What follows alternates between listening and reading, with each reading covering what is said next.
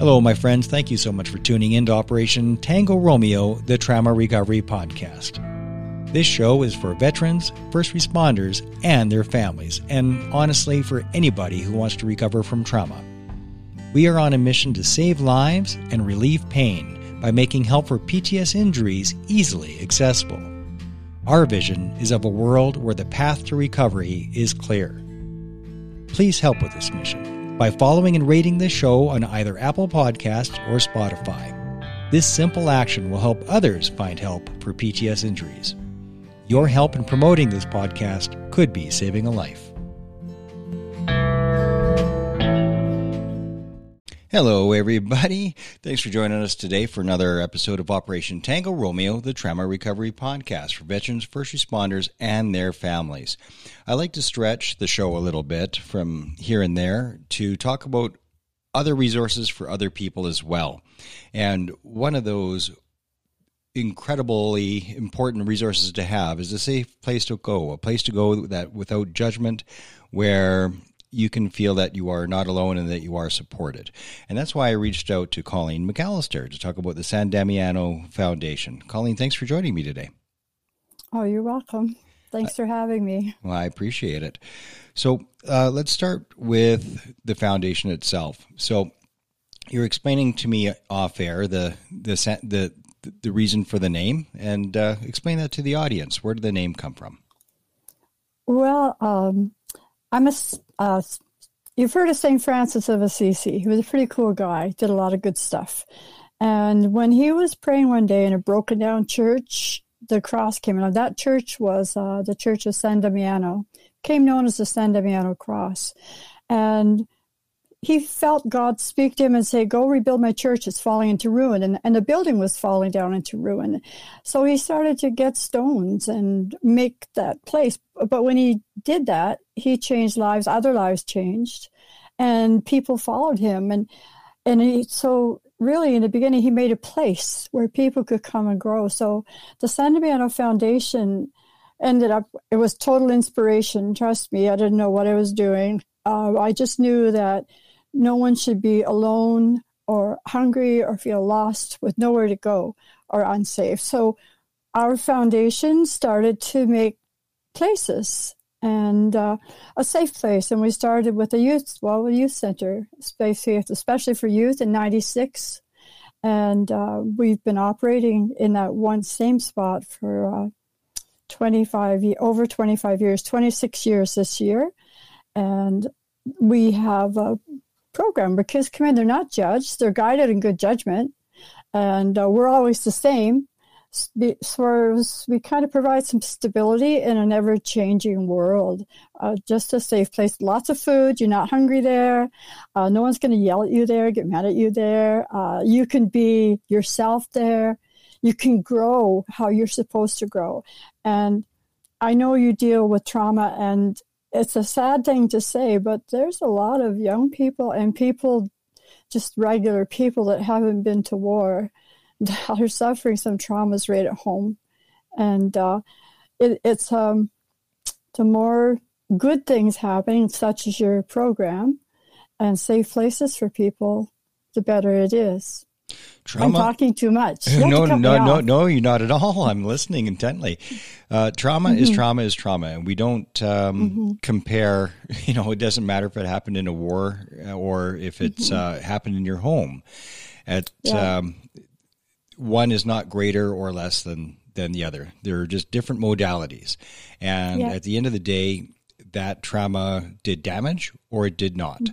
And if it did damage, dealing with that damage is, it's the life work that you're doing. And I call it it's like an inner healing.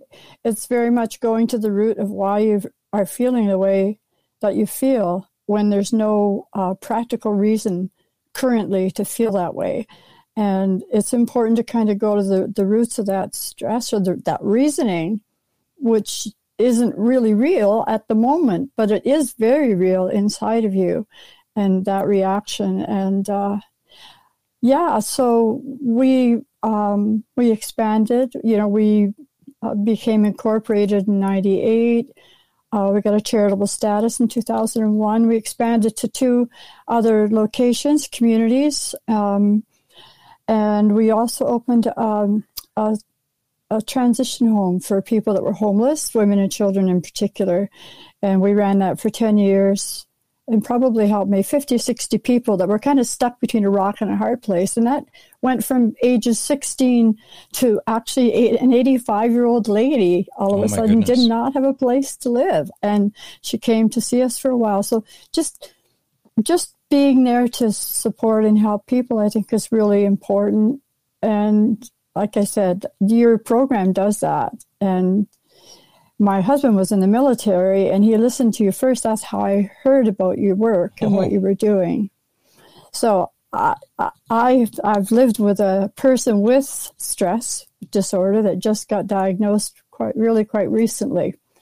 But I do know that I think I need to go and get some stress management after living with somebody that went through that. No, seriously, I'm joking. But but no, that's the truth. It is so true. So we call that the blast radius in our peer support groups anyway.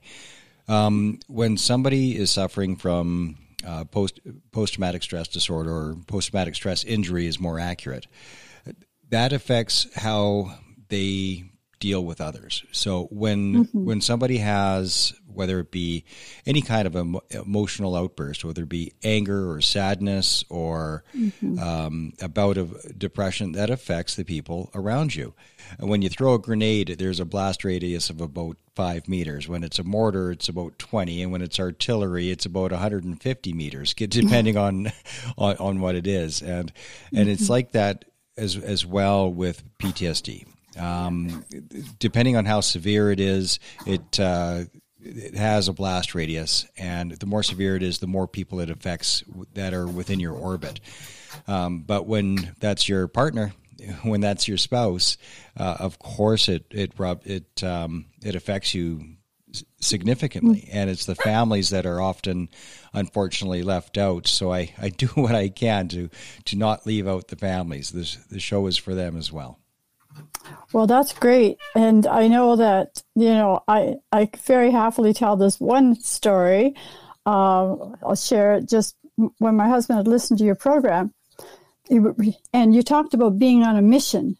And he realized that he's been on missions his whole life. I'm glad he realized it, because sometimes we'd be going for groceries, and I wouldn't have my leg in the door yet, and that door was shut. And it wasn't shut, but we were in gear, and we were heading, we were going to get that groceries. And I couldn't understand why it was so, we're just going to the grocery store, let's relax. But it was always boom, boom, boom, so I've really benefited from that show. Trust me, I can leisurely get in the vehicle. I can do my seatbelt off. I can wait. Anyways, yeah, it's good when you can smile and you can recognize truth. And within we the have first, to laugh at ourselves. Within the first 10 or 20 episodes, I forget where it was, it's titled "How to Not Wreck Your Camping Trip," and I've touched on that several times. I'm at 270. This is 271, I think. But I've got more feedback from that one helping strategy than anything else. Just it's the idea that whether you are conscious of it or not, you are on a mission. And when you're on a mission in the military, it's life or death. So you could be going in for groceries or sitting at the kitchen table, and unconsciously it's a life or death mission. So you're acting accordingly. And when other people aren't acting accordingly, like it's life or death, it's very, very frustrating. But you don't know why, because it's actually not life or death. And you didn't even realize that that's what you were doing. But when you do realize it, that's the mindfulness piece. Then you go, oh, shit, I am on mission. How about that? So you just change the mission. And change the mission from going to get groceries or putting up the tent or having dinner. Change the mission to harmony. And if there isn't harmony, you're off mission. And I'm so glad. I've gotten so much feedback about that one, but I'm glad that that's you found value with that. Oh, yes, big value. I still chuckle. I remember one time, because I always said to her, always, this has been, and we've been married a long time. And so I remember one time we were stopping. Actually, we were going into to take something to the priest in our parish, and he impatiently scurries in there, and I'm out there, and I come in slowly, and he said something about I was slow, and the priest said, "Oh yes, but she's worth waiting for." And I thought, "Oh yes, I am." Anyways, it's good, but there's a lot of needs in the world, no doubt. There's a lot of needs, and when you hear little things, sometimes you don't even realize just a smile or a listening. We can't change people, but we can be with them. And when they're going through what they're going through, and then there's the aha moments like you expressed so well with the camping or the groceries or the whatever that you say. And everybody has them, We're never too old to learn, right? Well, hopefully not. Hopefully not. So let's talk about the scope that the foundation does. So is it a drop-in center? Are there tell me about some of the programs and some of the services that are offered? Well, we do a lot of feeding the hungry, and especially now there's a lot of not what did you call it? It's just the stability, I guess, of the prices, all of that stuff. We have excellent volunteers. There's a lot of really good people that really do want to help, just don't know how. So we've kind of got a model of ways to open these little places and how to just be there and just have some food. It doesn't take a lot to feed hungry people, to feed 10 or to feed 2 or to feed 20 instead of 15. And we're feeding on our one location, we average between 30 and 50 kids every day, every school day for 25 years. And those kids have grown up, had their own kids, come back. One of the kids actually went through a rough time, and got married, had kids, and helped start other locations similar to this, and are working with homeless shelters now in a larger community south of us. There's a lot of homelessness issues, and that's a big one right now. It's you can't afford a house. So we do that. We also have music programs, arts programs, positive mentoring for young boys and youth, so that they can identify in a strong, strong masculine way and be supported in their creativity at the same time. And so with that, we had events too. We have what we call a peace camp. We try to understand internal peace. What does that actually mean?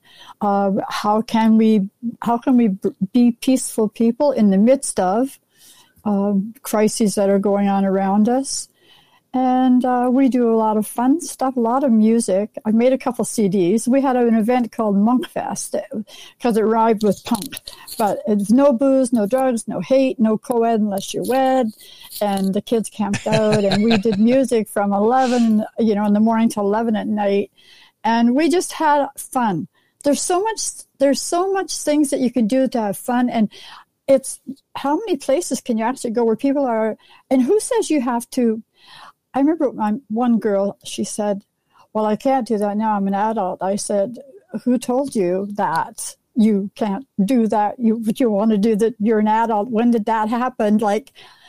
I don't know, following your heart and your dreams and being who you were created to be and being free to do that, to have that freedom to be yourself, the fullness of who you are, is very exciting. When you can provide venues that help a person become fully alive and happy, joyful. Have you seen a increase in demand for people that need to be fed over the last couple of years? Yes, yeah, and we had to switch to takeout, with our programs during the pandemic, and the fear that was in people, and just the being away from each other. But definitely a big increase in needs. There's a big increase in needs. When did you first really notice that the increase was coming on? Well, I would say for us, because we're kind of different, we've always kind of been with the not the ones that are on the fringe. And some young people would come and hang out with us just because it was better than the cafeteria. There's no bullying. It wasn't that they needed the food. But now I see a lot more hunger, not just for food, but just space. There's confusion. There's more confusion in young people now than there ever has been. And I guess the avenues that really feed the core of the person, like we're all made in a good way inside, all of us. And the opportunity for that to grow and blossom is getting smaller and smaller and smaller. So the hunger for food is like way up there, but so is the hunger just for... Could you put a number on it? Would you say that has doubled or... Let me think about that. I would say pretty much close to double, yes. That's significant. And only probably the last year, would you say? Over the last year and a half. Okay. And we help a lot of families too. Like we get to know some of the young people. We're close to a high school. So we've been sharing a lot. The generosity of people, though, has also been on the increase in this past year, too, because I think other people see the need and they're trying to do something. They're trying to help. And where are you located? You said that you're in 3 different locations right now. Yeah, Madoc, Ontario. Madoc was our first location, and we have like our youth center right on the main street. It's been there for 26 years. We have a small farm where we have events, and we have a little retreat cabin where someone can come and just be on their own, like a little Pustinia, a little hermitage, just to be safe and be in nature, just walking in the trees and hearing the birds and all of that stuff. And it brings you into a different reality. And we're also in Trenton. That was our second location. There's a huge military base there, so there's a lot of changes. And it's more of an evening program. They have a little stage. Kids come out on Friday night till 11 o'clock. They can hang out.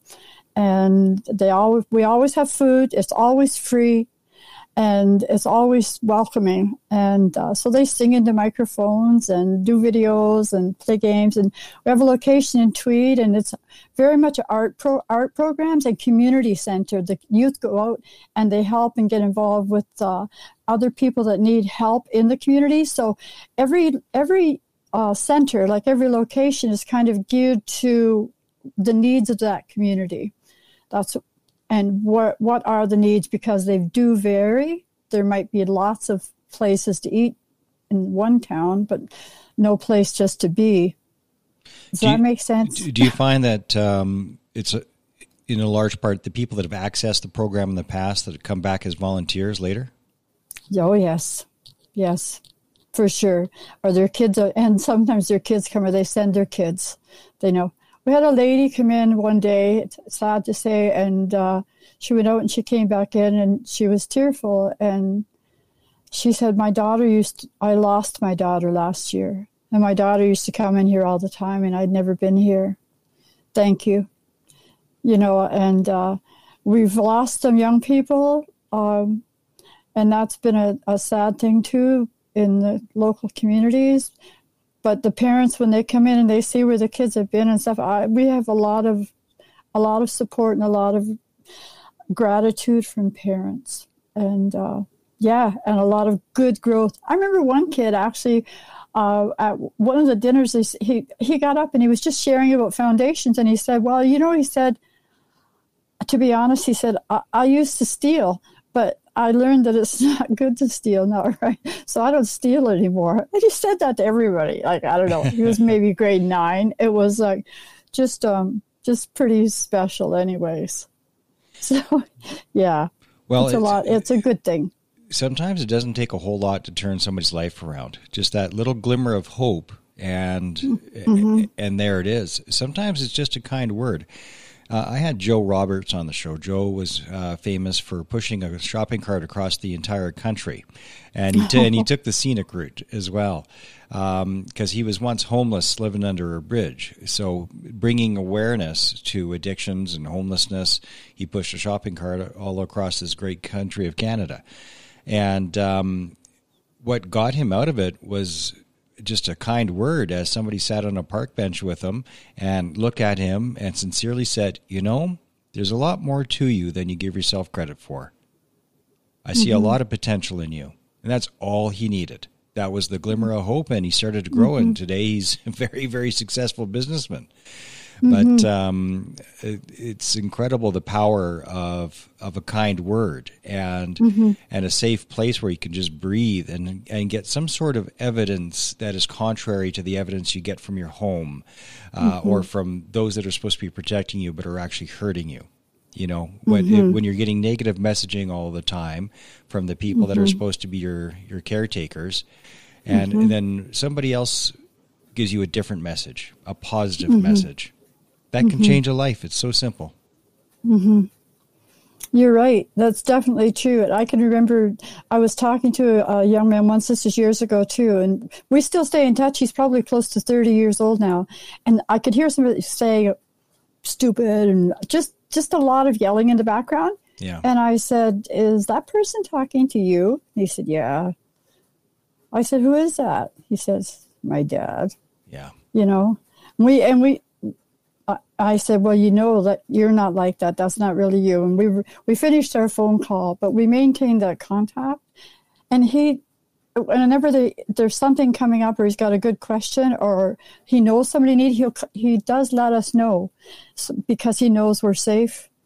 And and joy. There's always something that you can find that's good if you look. That's true. There's always something. Yep. So that's what we do. How do people support you? Well, we do fundraisers that lose money. That's our plan. No, people are generous. They give us food or they'll make a donation to us. Sometimes we make application to some organizations that isn't too complicated because we don't have a large staff. We're all volunteers. I'm a volunteer too. And, you know, we don't have the time or the people to go through the big government processes. So we're not government funded. We're just little. And the local communities and people make donations to us a little bit. If we all do a little, a lot's not much. And we've had some good organizations support us that just care about what we're doing. We have a community dinner once a year, and we never charge because we take donations.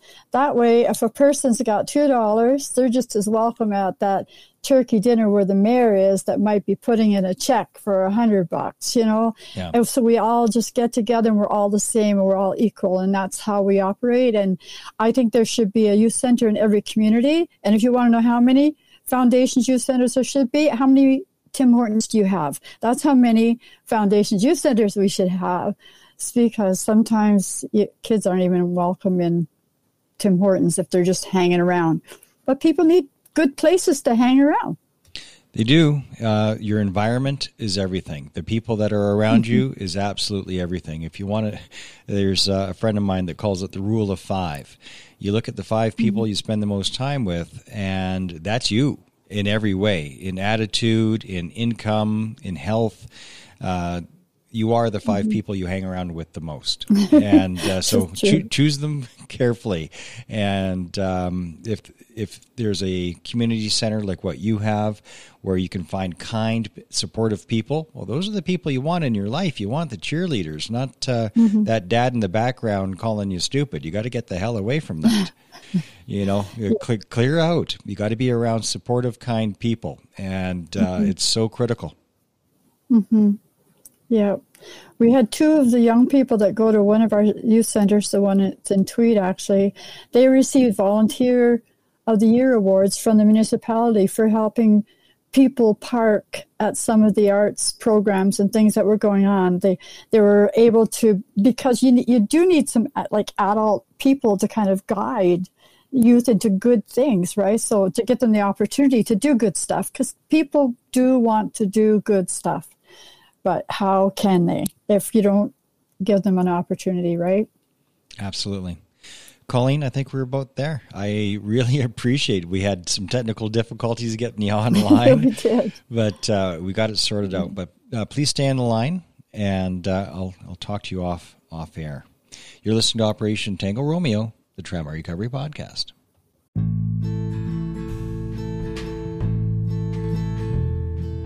Hello, my friends. Thank you so much for tuning in to Operation Tango Romeo, the Trauma Recovery Podcast.